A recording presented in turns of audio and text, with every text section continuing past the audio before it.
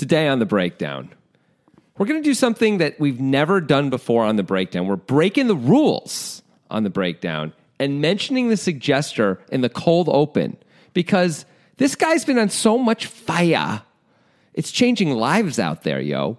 Casper Kwok has been suggesting hands now for a while, and we've noticed that every single one has been amazing.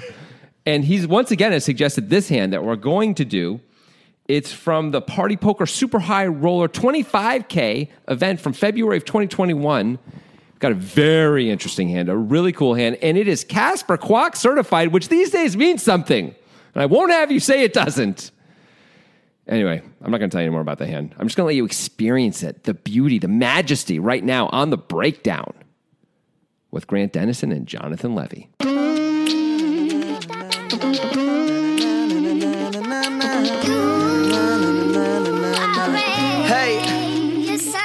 First time, no rehearsal. Here, Casper Kwok is actually getting a license from the Better Business Bureau for a certification.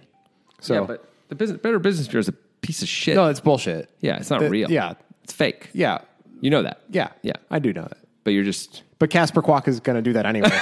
He's falling for their... They've done they're a like good job. Yelp. They've done a good They job of branding themselves as like this legitimate organization. They really have, but they're fake, lame, they suck. This is the problem. Where do you go? Where do you go if you got a problem? You go to Yelp? No one trusts Yelp anymore. How many times have you and I been on a poker trip? We're like, let's only go to good restaurants. Yeah. And we go to the 4.5 star review Yelp, and we're like, this sucks. Yep. Like, this isn't just bad, it's really bad. Well, to be fair to Yelp and Google reviews and all these types of things, the collective doesn't always get it right, but it's better than having no data at all, right? Agreed. But surely you know about like Yelp's business practices around this. Oh, Yelp is bad. Yeah, Yelp will say we'll remove negative reviews if you pay for an ad, and if you don't, we will never remove them kind of stuff. And yeah. So the point is everything's spiked. All the reviews are you can't trust them, but still you're right. It's better than nothing at all. I'm glad Consumer Reports exists. Yeah. Which is, they don't take funding from anybody. It's all subscriber funding. There's no advertising. It's completely actually neutral. Yep, it's the last bastion of impartiality that we can really throw our arms around in terms of consumer products. Because if I go to Amazon and I look at the reviews, I now go to websites. It's a shit show. Yeah, I go to websites to say are these reviews trustable? And it's always 18% of them are. We think it's these 18%, and here's the reasons why. And it's all just, it's not great. No, it's not great. I would guess 20 years ago, it would be hard to fathom how difficult it would be to parse the genuineness and the trustworthiness of human reviews of products on the internet. It's weird how it went that way. Yep. Because you would think if it's a good pizza place, then sure, even if the pizza place across the street doesn't like it, and they give it a bad review, everyone else will say it's good. So who cares? And it turns out, if it was only that easy. It's just not. It's just not. Nothing. All institutions are fallible. Although, now this is a little Yelp tip. No, it's not Yelp. It's Google Reviews. Google Reviews tip. Something that I've noticed, and now this is anecdotal, and it's probably not a big enough sample size, but in my experience back before the pandemic when I was going to restaurants a decent amount, when I would try new restaurants, I found that there was a critical threshold where actually the reviews were accurate and it was always good. And that's if it's over 4.7 with over 20 reviews. Really? Yeah. Always good. For Google? Yeah. But you could get a 4.6 with 100 reviews and it could be garbage or it could be great. Really? Yeah. I found that to be the case. That's a weird second piece to that. Yeah. But okay, that's great to know. And once everything opens back up, which is, looking like it's hopefully around the corner at this point. Yeah. I will be excited to try out your methodology, brah. I want some pizza now. I want some everything. I want some sweet Asian food now, Some sweet, give me sweet some of that- flavored or good? No, good. I want some of that South Korean. Like a barbecue thing? Yeah, that sounds really good. Thai food sounds good. Yeah, all of it really sounds good. I'll just take some beef with broccoli with some oyster sauce. I love oyster sauce. Okay. Good to know. Why do you look so sheepish? I don't know. Oyster sauce. Okay, good to know. Thai food, man. We got good Thai food here in Portland. People don't know that, but we do. I think we have exhausted the listeners' interest levels Yeah. on the food in Portland. Well, we only guess. said one thing about But still, I feel like we were already pushing it with like, here are Asian food types that we like. yeah, maybe so. Maybe so. Yeah. Let's talk about potato chips. No, we already did a potato segment a while back. So Yeah, we're done with potatoes. we're done with for potatoes. a while. We're going to talk about vegetables now. Just not potatoes. Yeah. So carrots? Yeah. All right. Casper Quack, thanks for the suggestion. Carrots it is. All right, Casper. So you are right that it's more fun to buy the multicolored carrots. It is. But they're a little more inconsistent as far as taste and texture. Wouldn't you think, Casper Quack? I mean, come on, buddy. Purple carrots, though, Yeah, they're fun. they're more than fun. They stain your clothes. They're a lifestyle. They can stain your clothes. They're like basically beets. a brand. Purple carrots are a brand? Yeah. They're a lifestyle brand. Okay. I'm going to wear shirts. You know what I mean? Wearing shirts is definitely a cool thing to talk about. I mean, purple carrot shirts. Oh, okay. Carrots that is somehow it's related. You know, like I dress my life based on purple carrot. This is the first podcast of the day somehow. What has happened? What is happening? I don't know. Wasn't this... Oh, as always, I worry for the new listener the most. This one is particularly odd. Like because we're edging on mundane with a lot of this stuff, and normally we don't. No, Normally, it's usually interesting. It's just way off topic. Yeah. Right? Yeah. yeah. So maybe we just get to the hand this time. All right. We'll just do poker this time, I guess. Jeez. Fine. All right. So this is a 25K online buy-in, so it's legit, as evidenced by Justin Bonomo and Jason Kuhn still remaining with 6 left at this final table. Showy. Yeah, they're not going to play the hand, but they are here. By the way, 25K buy-in. 6th place is 90K. You're not even getting 4 buy-ins. First place is 525. So huge difference. Even then, you know, it's only 21 buy-ins. That's a pretty good one. It's 25K buy-in, though. Yeah. Yeah, it's still not terrible. I mean, it's probably a smallish field. I assume so. Yeah, I would guess they paid 9, maybe 8. Yeah, probably. Based on 6th being 6 90K. being 4 buy-ins or 4.5 buy-ins or whatever means it less. Sorry, Yeah. less 3.5 buy-ins. Yeah, it's can't pay 9. Probably 8, yeah. Yeah. Anyway, Maybe you can pay 9. Anyway, who cares? we've got some names in here that are going to be difficult for our American brains to pronounce, but we're going to try our best. Because it's going to fold to the small blind, his last name is definitely Laszlo. His first name is spelled Bujtas, and the commentators, including Ike Haxton in this thing, never said his first name, so I don't have like a sense of how to say that. So I'm just going to call him Laszlo. I think that's great. Yeah. Laszlo's got 12.9 million at the 200K big blind level. Okay. So he's doing pretty well. He's going to limp 9 of hearts, 7 of spades in the small blind. Fine. So he's got 65 blinds Yes. and he's flipping. Okay. Alexei Panikov, a name that we actually debated a while ago on our podcast because there's a J in there. Yep. He seems to be probably like an online killer. We've seen him at 3 of these big final tables since the pandemic began. And at least one of those times he made a really good play, I think. Probably. I Yeah. can't remember. It's Been blur. a lot of pandemic hands. Yeah. He's got 51 blinds with 10.2 million. By the way, Laszlo we think is pretty good. He's got 2.4 million in live earnings. He does, yes. I think he's the guy who also finished second in the World Series of Poker Europe in 2018, right? Okay. Main event. Yeah. So, yeah, they both have similar earnings, though. They both have a little over 2 million in live earnings. So we're gonna operate under the assumption that they're pretty good. Sure. They're playing the 25K. Yeah. We don't think they're some of the rich guy people Right. playing. We think they're actually like the earned their way to the 25K people. Hey, quick question. Do any of the other stacks at the table, are any of them particularly short? I'm just wondering if that's going to ever... I'll tell you. Because that sometimes factors into these things. The shortest stack is Jason Kuhn with 5 million. So no, not really. He's got 20, Okay. 25 bigs. Great. Bonomo, so pretty deep. There's a player with 17.5 million. Bonomo's got 14 million. The other player has 10 million. Okay. So everybody's pretty deep except for Kuhn. Sounds great. All right. Check from Panikov with Queen 3 off. Queen of spades, 3 of hearts. We have no problem with anybody's pre-flop play, do we? Nope. Okay. 550K in the pot. The flop is Queen of diamonds, 9 of spades, 6 of spades.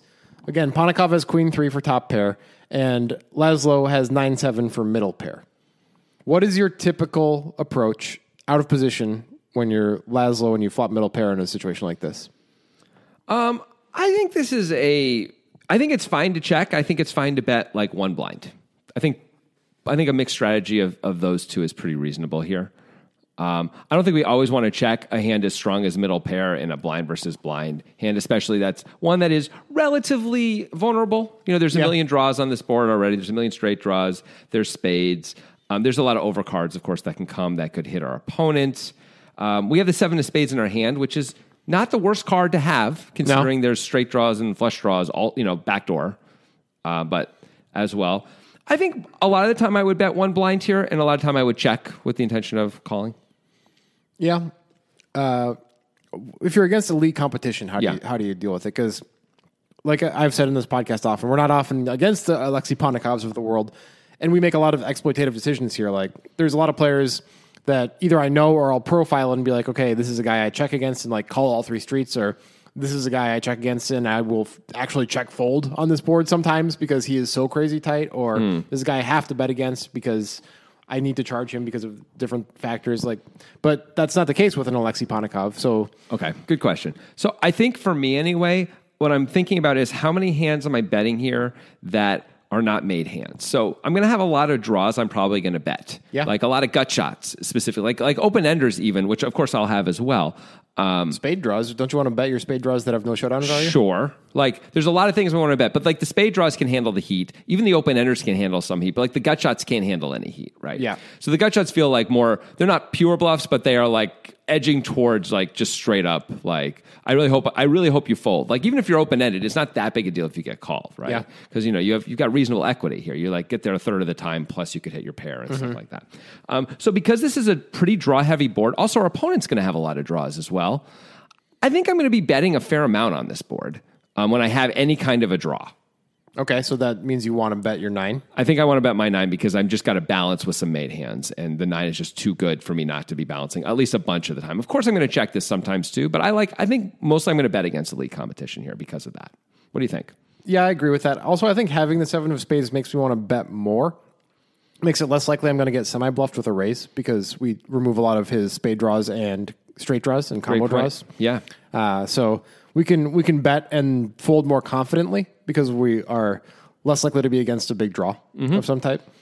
So that makes me want to bet this particular 9-7 combo. Yep. Also, I mean, we're going to bet really small, right? There's like nothing in there. Bet one blind, yeah. Right. So I don't know if we can actually just bet fold against elite competition. Maybe here. not. I mean, if he makes it 800K over our 200K, do we really want to open that can of worms? Maybe. I think we can't just fold. Yeah.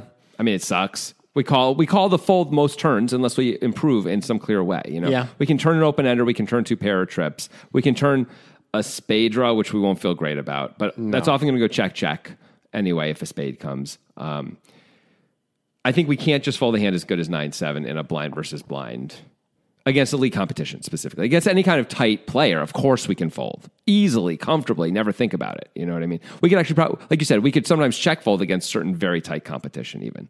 But against the guy who's really good, there's no way we can just bet fold for one, where we bet one blind and he makes it 4 blinds. I just don't think that's reasonable. Yeah, that's probably true. Maybe that's why Laszlo decides to check. Okay. He doesn't want to deal with that scenario. Sure. Ponikov has top pair no kicker with his queen 3 on the queen 9-6 2 spade board. Better check. Feels like a very straightforward bet to me. Not to Alexei. What? Alexei checks it back. Why? Why? One reason could be that Laszlo has shown a proclivity to bluff and shown the red flag of the Matador. Yes. Meaning what?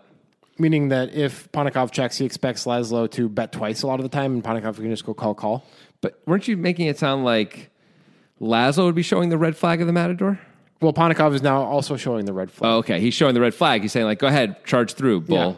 I will swiftly move away, and you will fall into my trap. Yeah. Okay. All right. That is a really good reason to check back. Is we don't have a good kicker, but more than that, we can really induce potentially 2 streets, which would be cool. Obviously, we don't want to get check raised. This is a similar spot, though. If we were to bet and get check raised, I don't think we can fold. No. Maybe down the line we can, but certainly not on the flop. It's not unreasonable, but we need to have someone who's gonna bluff a fair amount, because this is a relatively wet board where a lot of times someone's going to make there's straights that are going to come in on the turn, and we're not going to know where we're at a lot of the time, right? It's possible that on this board texture, Ponikov believes that Had Laszlo hit either bottom or middle pair, he would have bet because of the wetness of the board. Therefore, it's unlikely for Ponnikov to be able to get called here, and he wants to just rather give Laszlo the opportunity to bet on future streets. He very well may believe that. We can see for sure that that is not true. Yes, we can. So then that would just be an incorrect assumption, which of course happens a lot in poker. Right. I'm just trying to think of why, because otherwise I feel like betting is clearly the play. I mean, if I get checked to on this board and I don't have anything at all, sometimes I'll check, but sometimes I'll bet. If I have any kind of a draw, I'll probably bet. If I have any kind of pair, I'll usually bet. So top pair is like, wow, that's a really good hand, blind versus blind in this spot. You know, like I would be looking to start to build a pot, extract value / charge any draws or, overcards or whatever else. So I think it's two kind of surprising checks by these guys. Yeah. I think the second one's more surprising than the first, but they're both surprising to me. Yeah. All right. So queen, 9-6, two spades, queen of diamonds on there. Turn is the 5 of clubs. So now we've got a gut shot for Laszlo to go along with his middle pair with 9-7. Sure. Board now reads queen, 9-6, 5. Okay. Two spades still. Yep. You betting now as Laszlo? Yeah. Why wouldn't I? I mean, I think I should have bet last time. I definitely think now I've got a gutter. If the 8 comes in and I actually make my straight, harder to get action. Yeah. Like maybe I can induce bluffs and all that, but like, don't we want to build a pot up if there's going to be a bluff later? Yeah. Like, on my 9 is more likely to be good now. Meaning like we got a check out of my opponent and an undercard came. It just doesn't feel like there's much to be afraid of. I absolutely want to bet. Yeah. Also want to kind of protect at this point against the king deuces of the world. Like we don't mind just folding those out and taking the pot. Sure. It's like I would expect usually if I bet, I'm just going to take the pot and it's fine. Yeah.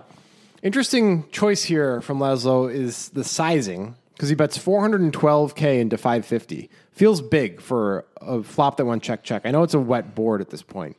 What do you think about the sizing? I'm a little surprised by it. It feels a little big to me too. I can understand betting more than a blind on the turn. Yeah.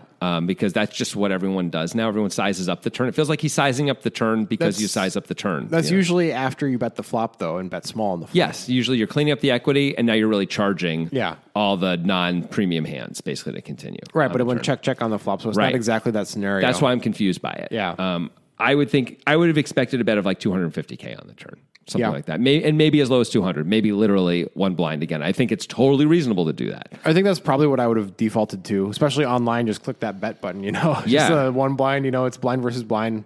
Take a little stab here.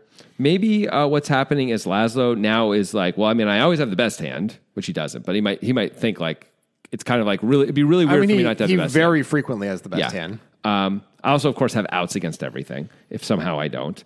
And either I'm getting a fold for one. If I bet one blind, I'm getting a fold, or if I bet 412K, I'm getting a fold. Either way, and anything that's calling one blind is calling 412, I might as well get more value because I always. So if Ponnikov turned to 5 or checked back a 6 or something like that.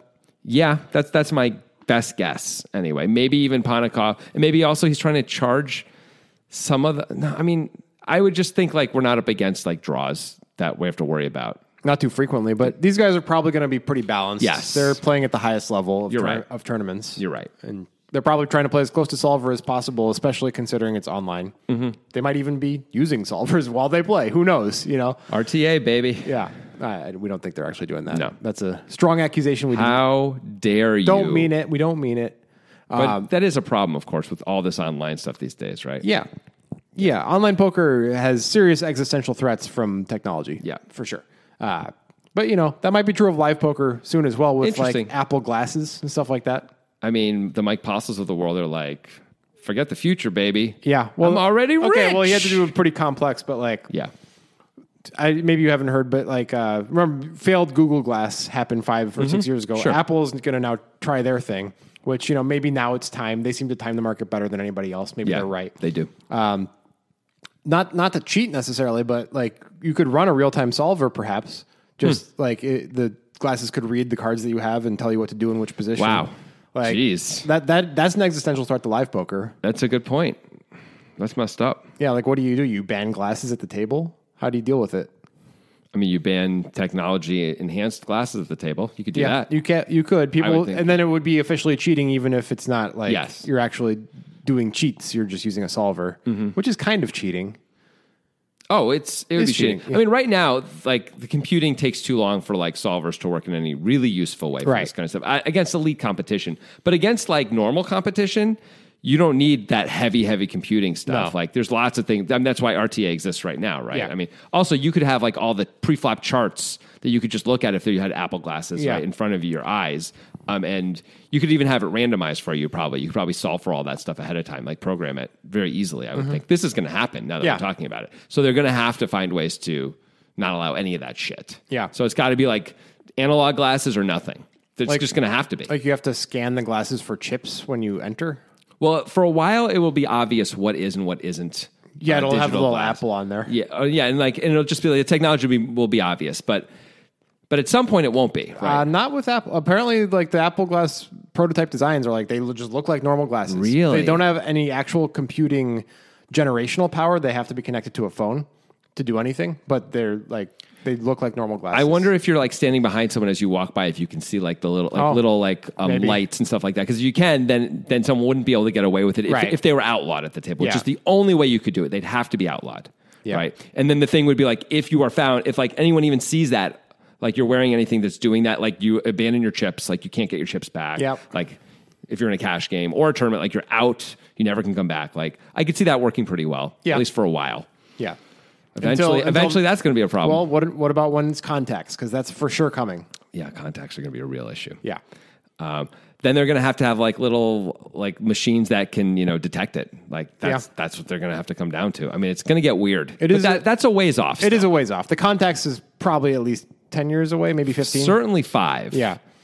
Hopefully more like 10 or 15. But that's going to be an existential threat for all gambling. But poker has a major issue. It'd be pretty crazy if you were wearing contacts and you looked around the table and you get everyone's like Heart rate. HUD. Forget about heart rate. Like you can get their pre-flop raise percentage, their went to showdown percentage, just like above their heads. I mean, you'd have to. The technology would have to advance quite a bit further for that, unless you were manually inputting that information. Oh no, that would. I'm assuming the technology would be able to do this for you. Like it would be paying attention and tracking that. Yeah, that's like at least 15 years away. It feels like that for sure is. But like, wouldn't that be insane? Like, so you get all this stuff.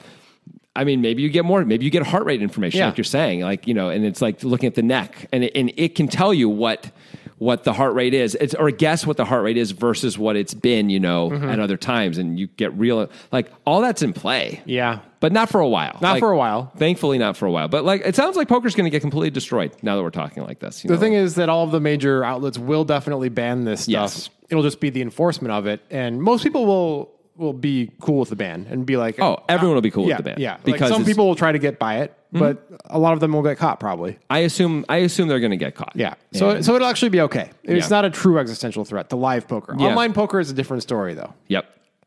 I've been worried for years about the integrity of online poker. Sure. I think that's really fair. And the fact that we don't, I think we probably don't talk about it enough in the poker industry is like the consistent potential gaming of online poker that could be being done that we just don't talk about.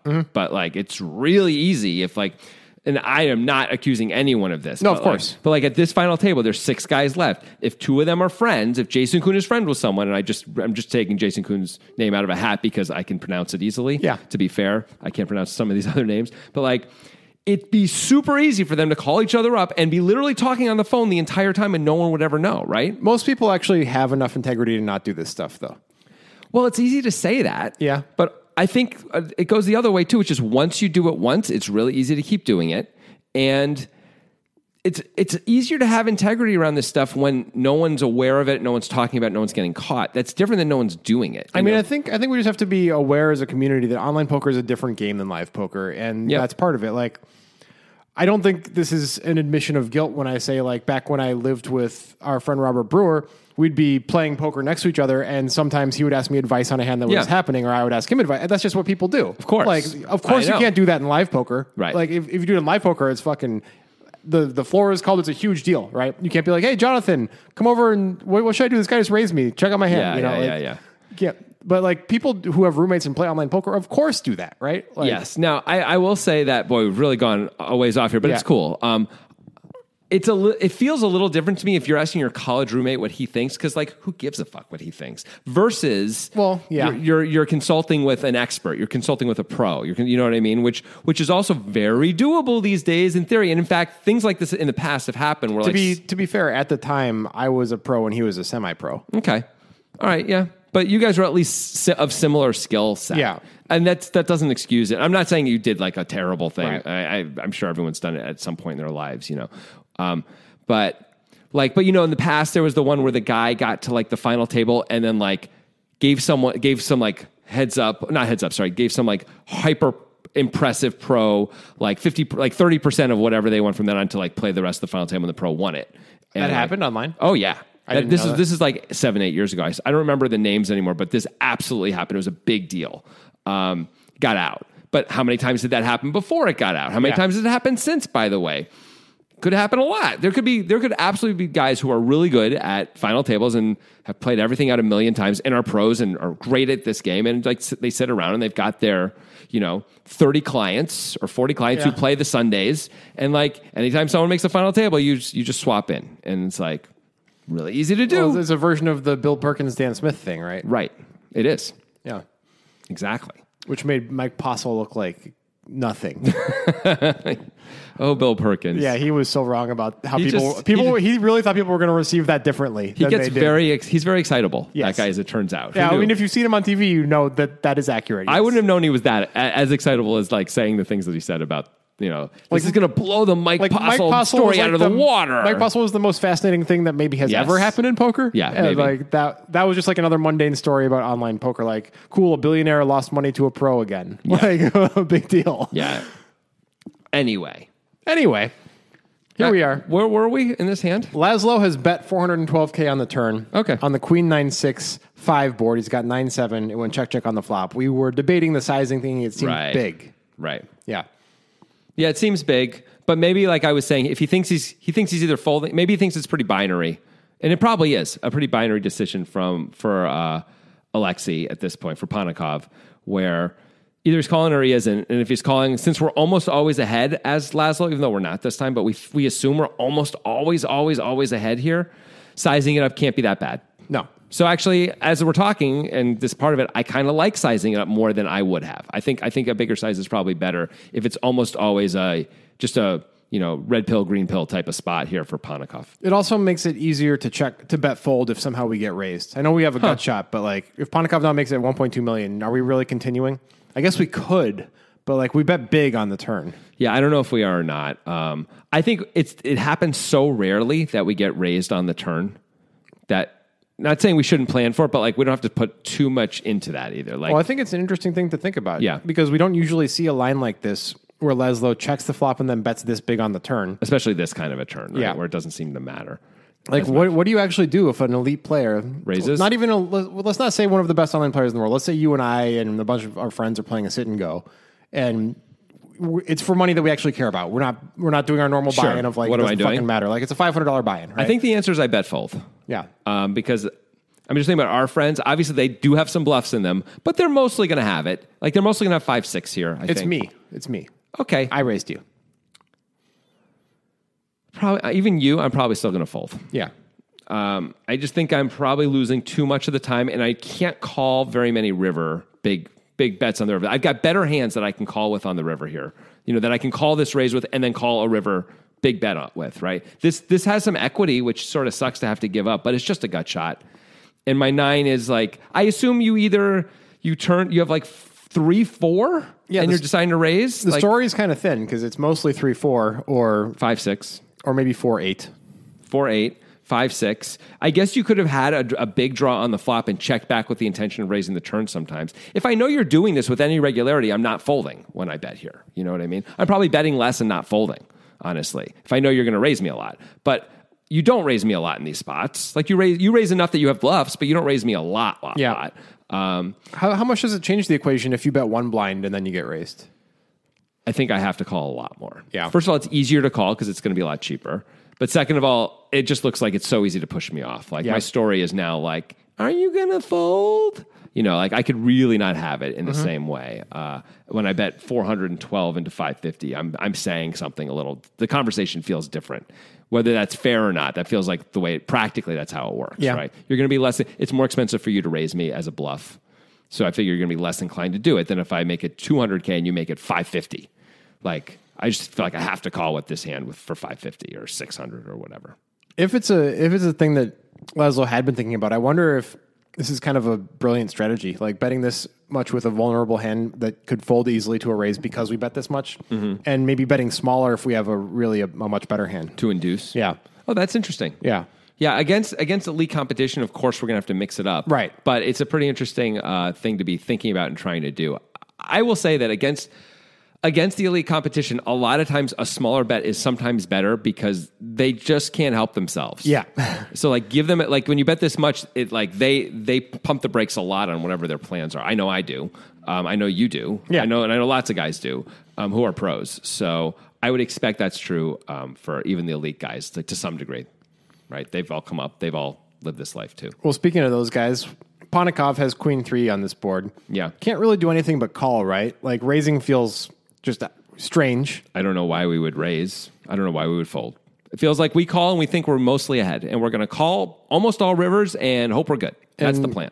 If we haven't seen this type of line with this type of sizing, we might be a little concerned, but that doesn't matter. We have too good of a hand and we checked back. You know, we just have to. Oh my God. So straightforward. What else has to be done, because Alexi does call, Oh, okay. is using the link in the description when we sign up for Nitrogen Sports. Yeah. It's a cool place. It's a very cool place, Grant. They have poker. They have casino games. They have sports betting. You know, the NBA All-Star break ended just last week, and now it's time to get back on that NBA horse. Yeah, ride it. Ride it good. Sure, that's stuck in my head now. Don't do that. So anyway, you want to bet in the NBA? Do it on Nitrogen. Yeah. You want to gamble, just casino gamble? Do it on Nitrogen. One of the things I really like about Nitrogen is they have, you can bet a lot if you want to. Like, you can bet thousands and thousands and thousands of dollars if you choose. You don't have to. You can bet very small amounts too, but they take a lot of action. So I appreciate that about them. That like there's the only times they cap anything is on more exotic type stuff, like, you know, who's going to win the Eastern Division or something. They wouldn't let me bet more than a Bitcoin on if Nicolas Cage would win the presidency in 2024. Only one Bitcoin. Yeah. What kind of odds did you get? I got 4.5 to 1. Wow. Yeah. Well, so I assume you did it. Cage 2024. Yeah. And now, the thing that's messed up for them is now you're going to be working pretty hard to get Nick Cage elected, and you've got this platform. I already bought him a nice jacket. That's a good start right there, it's because I was worried about that. Yeah, no, it's like got sparkles on it. So it's like, it works for his brand. Yeah. You know, it's like a sparkly Nick Cage president. You know, he's going to be wearing sunglasses the whole time. Listen, if we had a reality TV show, I'm ready. We've had actually a movie actor in the past too. Ronald Reagan was like the Nick Cage of his time. Arnold sort of. Schwarzenegger was the governor of California and might have made a run at the presidency if he was born in the U.S. Yeah, I think he probably would have won the presidency, Yeah. quite frankly, if he was born in the U.S. Yeah. So why not Nick Cage? Lots of reasons. He just got married again. He did. His fifth marriage. Congratulations to Yeah. the happy couple. Yeah. And the future president and first lady, Nicolas Cage. And Why not? His wife. Why not? Anyway, that's the type of thing that you can't bet on Nitrogen. I lied about that. I can't just tell this. Devastating. But, you know, it's fun to dream. It's fun to dream about betting on Nick Cage to win the presidency. But you can bet on, you know, things that actually exist on tons of sports betting. Of course, there's poker as well, including our monthly tournament, which is the best iterated value in poker. We've been saying that for a while. I've always felt like it's probably true, but I'm not sure. I feel like almost 100% sure it's true at this point. That it's actually like in the poker world that's available to the public, the best iterated value. Would you agree? Well, I mean, it used to be when Bitcoin was at like $10,000 and they were giving out 100, they were guaranteeing 100 millibits. Yeah. By the way, they're still guaranteeing the same 100 millibits. That meant they were going to put into the prize pool somewhere between $700 and $100 worth of Bitcoin. Yeah. So they're still guaranteeing 100 millibits, but Bitcoin is now at like 56,000 or 57,000, depending on the moment, which means they're now putting in thousands of dollars. They're putting like $4,000 into the prize pool, guaranteed because they cap it's 1,000 buy-ins and they cap the player pool at 300 players and we usually get like 180, 200 players. It's a super sick spot that they continue to give away all this money. I think we can actually say it's the best iterated value in poker as far as like your actual expected ROI on your investment into this tournament. It costs a tenth of a millibit, which these is like $5.50, and it's basically impossible not to get unbelievable value. Right. I mean, you may not cash. You still have the same chance to cash that you would in any other 180 player field or whatever, but the expected value is just so much higher. You make so much more money whenever you do cash. Yeah. It's a sick spot. It's unbelievable. Yeah, it really is. If you somehow haven't been playing this tournament, you really need to get your act together. It's once a month. It's one Sunday a month. It takes like 2 hours. I missed it last month. I have a 3-month-old daughter. I think that's my excuse here. But still, I feel like, can I really miss out on all this expected value to feed this fucking thing? I don't know why. I don't know if I should do that. Can she not like be left alone for like 2 hours? Doesn't she want to go to college? Like, I have to play this thing. They pay you in Bitcoin, by the way. If you just hold whatever you win in Bitcoin, by the time she goes to college, it might pay for college. It's possible. It is possible. There's a world. Yeah. Yeah. Anyway, damn, it is truly like such a good value. It's super sick. I forgot to play it at the end of February because I don't even know what I was doing with my life. Because you live alone in an apartment. Yeah. I realized it like an hour later. I was like, oh, I played it the month before, and my plan is now to play it from here on out because why wouldn't I want to take that sweet, sweet cash? Yeah. Obviously. Cash money. Nitrogen, also, if you do hit something, they pay you out fast. No bullshit. Withdrawal time, 90 minutes on that Bitcoin. That's industry leading. Yeah. I don't know why everybody can't do it because they can. The answer is they can, and they just don't. They choose not to. For some reason that we don't really know, but it seems wrong. It feels very wrong. Yeah. Additionally, I don't know if we talked about this or not anymore. This ad's been going on for so long, but it's a good ad. You have to use the link in the description of this podcast when you sign up for Nitrogen. Otherwise, you can't even play in this tournament. Yeah, maybe I didn't say that. I don't know if you did or not, but I'm saying it again. Anyway, use the link. Okay, back to the hand. Yes. All right. So after the bet and call on the turn, the pot is 1.375 million. Okay. The river is the ace of diamonds. The board now reads queen of diamonds, 9 of spades, 6 of spades, 5 of clubs, ace of diamonds. Sure. Usually in traditional poker thought, you'd think with your queen or your 9, shit, that's a bad card. But really, in a limp pot, blind versus blind, the way this hand's gone, it's usually not going to factor into the hand, right? Correct. I mean, as Laszlo with our 9-7 here, if we were good on the turn, we're almost always still good.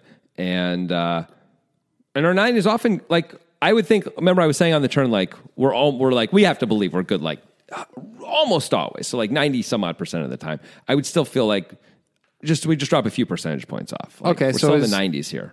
Under the assumption that we're good most of the time, is it a better play to bet or to check?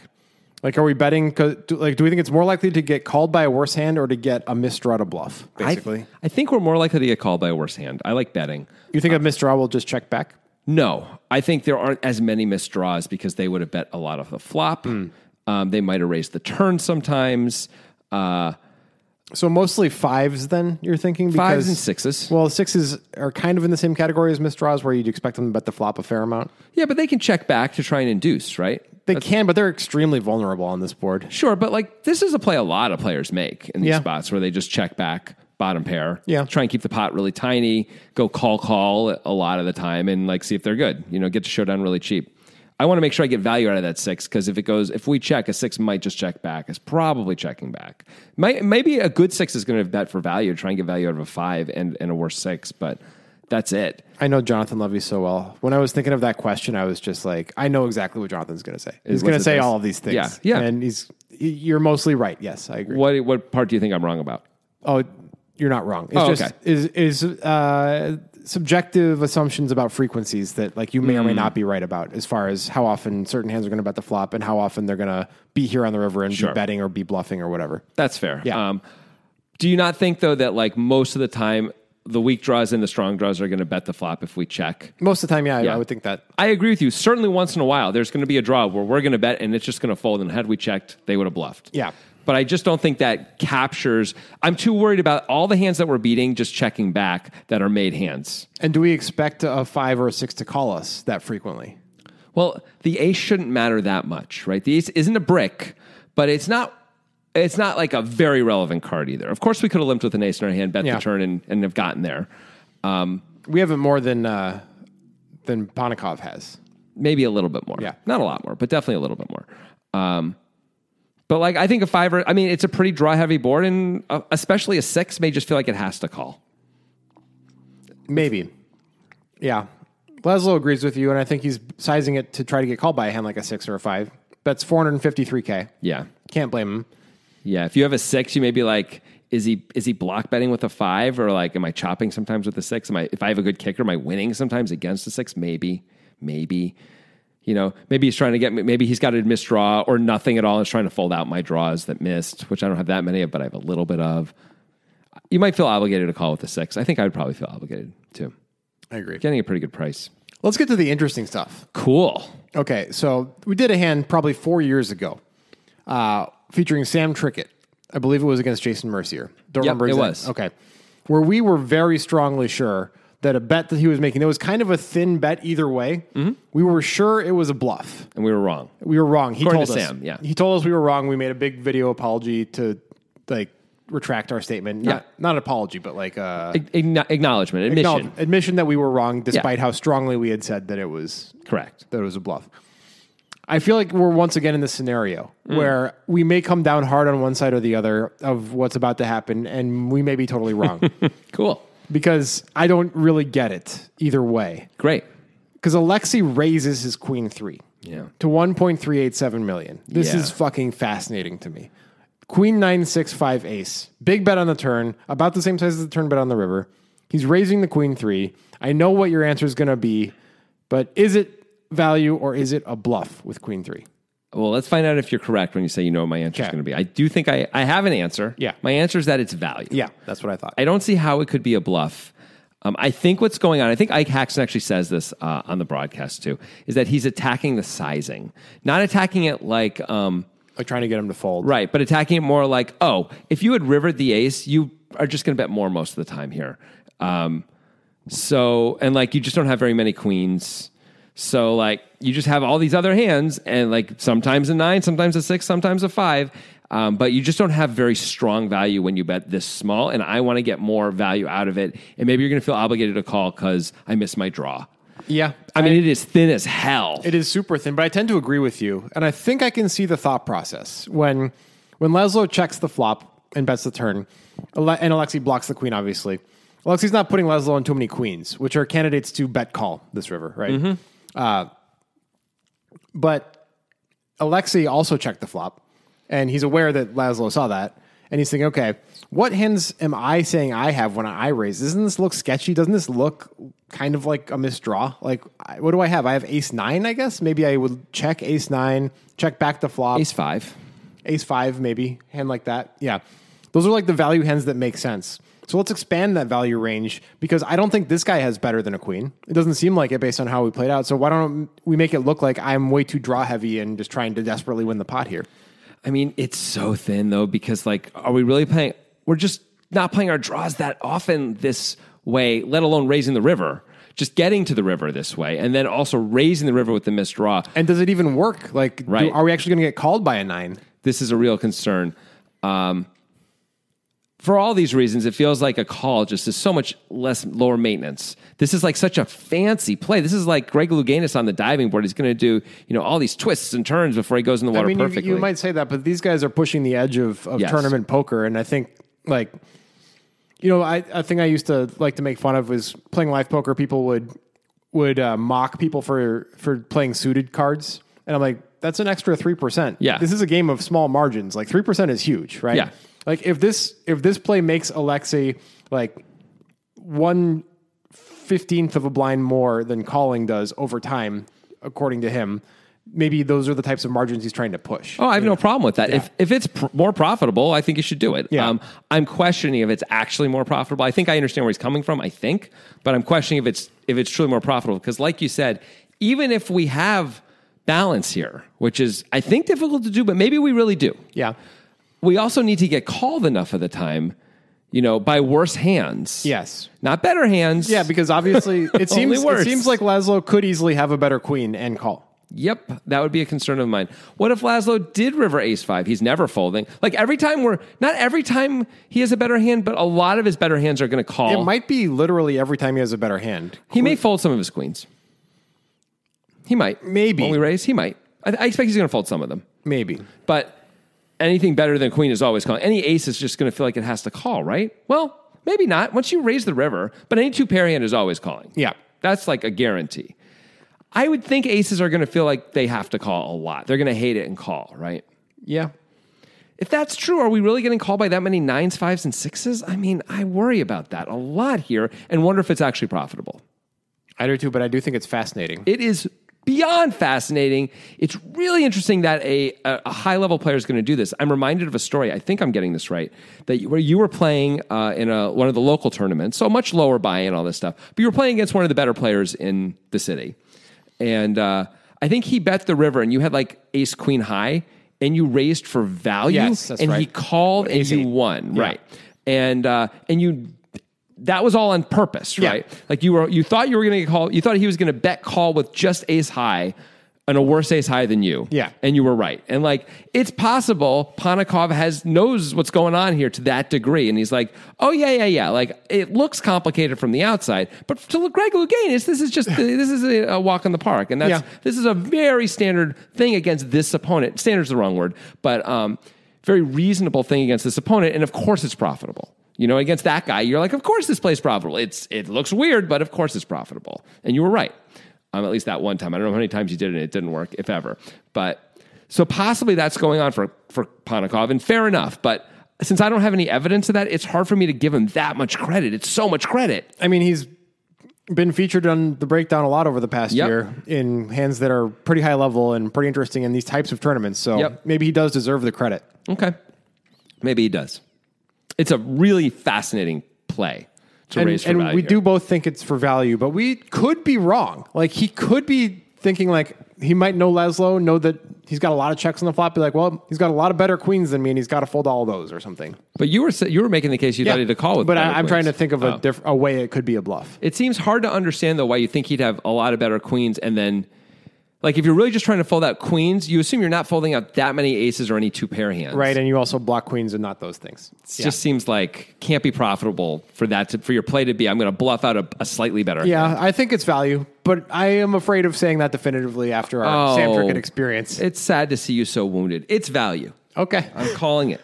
All right, cool. I'm not wounded. You're a sad puppy. I'm humbled. Okay, you're emotionally wounded. Then that's what humbled is. That's a healthy thing to say. Okay, so here's something that can happen when you go for thin value. Yeah, you can get it jammed down your face. I love it when this happens. Laszlo moves in for 8.2 million more effective. That's an enormous move in. Is this terrible? By the way, like what are we doing as Laszlo? You mean just for the size of it? The size and the thought. Okay. Well, first of all, let's hold off on the thought for a second. Okay. Because that's a whole conversation, clearly. The size is weird. I don't know if we need to make it this much. Like, can't we make it 5 million instead of 8.2 and save that 3.2? Can't we make it 3.5 million? I would think so, but maybe, yeah, because like 3.5 million, like, even that, like Alexei, what's Alexei calling with? The thing is, maybe we think if we go all in here, we're folding out all the two pair hands and stuff like that. I mean, we better fucking be folding out the two pair hands if we're going all in. Like, it's absolutely not worth the risk at all if we're not folding out ace five. If we can't fold out ace five, what the fuck are we doing? Can we fold out ace five? I don't know. We'll never know. Yeah. I don't know either. I think we probably can fold out ace five. When we 3-bet all in, it feels like the nuts, right? We're only doing that mostly with the nuts. So, which, by the way, has to be a big reason that Laszlo's doing this is that he blocks 7-8. Yeah. I'm sure that's what's going on. Yeah. What else could it possibly be, right? And is Laszlo only repping the nuts here? Or could he be repping other things too? He can't do this with two pair, right? I don't see how he could do it with two pair. It's really hard to come up with anything besides the nuts that he would do this, that he take this line with, right? Because like sets, he almost always raises pre-flop. Yep. Big like ace queen. I guess you could say, well, he might do with ace queen, but he had to limp with that. I guess he could have maybe he has a holistic limping strategy blind versus blind. So he actually has all the sets and all the top two and stuff. But boy, that doesn't feel. But if he's that mostly just likely. repping 7-8, I mean, like, wouldn't you expect him to bet the flop with 7-8 That is my really problem. frequently? That's my problem. 8 high. But maybe he feels like this is one of those spots where I don't need to have that great a story because, like, how do you have 7-8, bro? Like, you checked back the flop, you didn't raise the turn. I have a 7. Like, it's really hard for you to have 7-8. And yeah, So that I think that's a big piece of it. Like, there's so many pieces of evidence that says you can't really have the nuts. It's hard for me to have it too, but I know it's harder for you since I have a 7 in my hand. and if I go all in, you can't rebluff me. So You can't rebluff me, and you might really fold some very strong hands. I'm really unsure about this move as to whether or not it's good. I don't know. I question it quite a bit. He's putting in 41 blinds. Yeah. That's a lot. It's a lot. It's to win a pot of about 3.1 million. He's risking. It says 8.2 million, but really because Ponakov has less. Ponakov is No, 2.6. I said it says effective. Oh, it's effective. Oh, geez. It's Ponakov's stack, so 8.2 more. So he's like 2xing the pot. He's more than 2xing the pot. Yeah. Jeez, there's just no reason to do The that. actual bet is 9.5 million. It's Okay. 8.2 more than the 1.387. Okay. Well, huh. It seems like a fucking lot, man. Yeah, it doesn't seem like necessary. I'm not in at all. love with this play. He's clearly trying to blow, like you said, he's trying to blow him off all 2 pair combos. Yeah. Effectively. Like you have ace 5, you just have to fold, right? Yeah, I guess that's got to be what it is. It's got to be. And then he's got the blocker, so he's like, you didn't bet the flop, plus me having the blocker, so you probably don't have 7-8. Also, you're going to raise the turn sometimes Yeah. with the nuts. And if you can fold 2 pair, then what else is left for you? Because you don't have many sets based on pre-flop. And maybe we have 7-8 sometimes because we're going to check raise the flop sometimes. We're probably going to check call sometimes, but we're going to check raise the flop sometimes with 7-8. So like maybe we have it a little more often because of that too. Maybe. I don't know. I don't know either. Like obviously you can check back 7-8 sometimes on the flop and sometimes call on the turn with it. Well, if that's the case, we're gonna give them all the chips. I This guess. feels like a play that like every fiber of me wants to hate this play, but I feel like I could be convinced to like it. well, okay. I just don't know if I am. I think we should be able to at least agree that we don't need to go all in. We can make it 6 million and have we can bet 1.5 times the pot. It's the same thing as it 2 could times be the a pot. balance thing. If these guys are playing an iterated game against each other, and these 25Ks don't have that many players, Yeah. so if they're often playing against each other in these things, it could be a thing where he just has to. Because Yeah. because when he has the nuts, he's always going all in here. Yeah. Okay, fair enough. I don't know if it's a good idea to be going all in with the nuts, but that's a separate conversation for another time. Let's not worry about that. Okay. I mean, it's going to work a lot. That is true. It's going to work a lot. Is it going to work enough? Okay, if the pot's got like a little 3.1 million in it, we're risking 8.2 to win 3.1, meaning it's got to work like 75% of the time. It's definitely going to work 75% of the time. Yeah. I think. Okay, so from a straight up EV point of view, this play is probably This is also profitable. probably a good time of the tournament to take some shots with the current payout being 90K. I'm going to guess the jump from 6th to 5th and 5th to 4th aren't that big. Yeah. Until the first of 525. So if we're going to make plays like this is probably the time to do it. I guess. It's pretty cool. Yeah. It's pretty cool. And boy, by the way, when this happens, Ponakov is like, Oops. yeah, like I could have just called and lost. You assume you're losing, Yeah, right? of I could have course. just, although actually, it's polarized. So you're like, either I'm losing and I could have called and lost a little bit, or I could have called and fucking won and we'll never know. And either way, it sucks. And Panikov, of course, has to fold because he has, like, for sure the worst hand he ever raises for value, Oh my right? God. Yeah. I mean, and as we were saying, like, what's he calling with anyway? I mean, he can't just call with, maybe he calls with like ace 7 and ace 8 and things that actually have 7s and 8s in his hand Oh, maybe. sometimes. Instead of ace 5. Yeah. Hands like that, yeah. That probably makes sense. It does. The thing is he raising ace 7 and ace 8? Yeah, I guess he is. He's He raising is, a queen. yeah. He's raising a queen, so he's definitely raising an ace 7. Okay, so there you go. So that's what he's doing it with. And maybe some other things too, like ace 9, if he can ever have it. If he can ever actually have ace 9. Hard to imagine. I know. Really hard. Hard to believe he checks pre-flop and checks the flop with ace 9. Here we are. Here we are. So we don't know. We just don't know. We just know he has queen 3 and he had to fold, and this move worked for Laszlo, but it really feels just like a suicide mission. Like, go into the building and save 100 children in 5 seconds while the building's collapsing. Okay, well, Like, maybe part of it plays into also that Laszlo knows that Ponakov is either goes for a lot more value here than most. Mm-hmm. Like this value raise is a normal part of Ponakov's arsenal where he's gonna raise and be weaker than most people. That's one of the things that makes him really good, right? Maybe. He's like, oh yeah, like I'm not just winning with all my super strong hands. I'm winning with all these other hands too. Might as well raise them too. It's basically a free roll. Yeah. And like it's worked for him for his whole life to do that until he finally runs into Laszlo, who's like, you didn't say the magic word. Yeah. And just blows him away. And this has been one of the plans is like, I'm looking for a spot to do this to this guy because this guy raises too often on the river for value. Man, this is a flashy fucking river. This is really spectacular. And it's possible this is just like beyond elite from both players. Yes, it is. It is. Really cool. Yeah. Ultimately, neither of them end up getting top 2. Do you have the tournament results? I just know that Justin Bonomo gets second and some guy I never heard of who's not these guys gets first. I mean, I had the tournament results. Actually, I'm going to have them again shortly if we actually care enough. No, I'm not. Okay. We don't care enough. Great. They don't win. They don't win. Neither does Jason Kuhn. So, that's life. Yeah.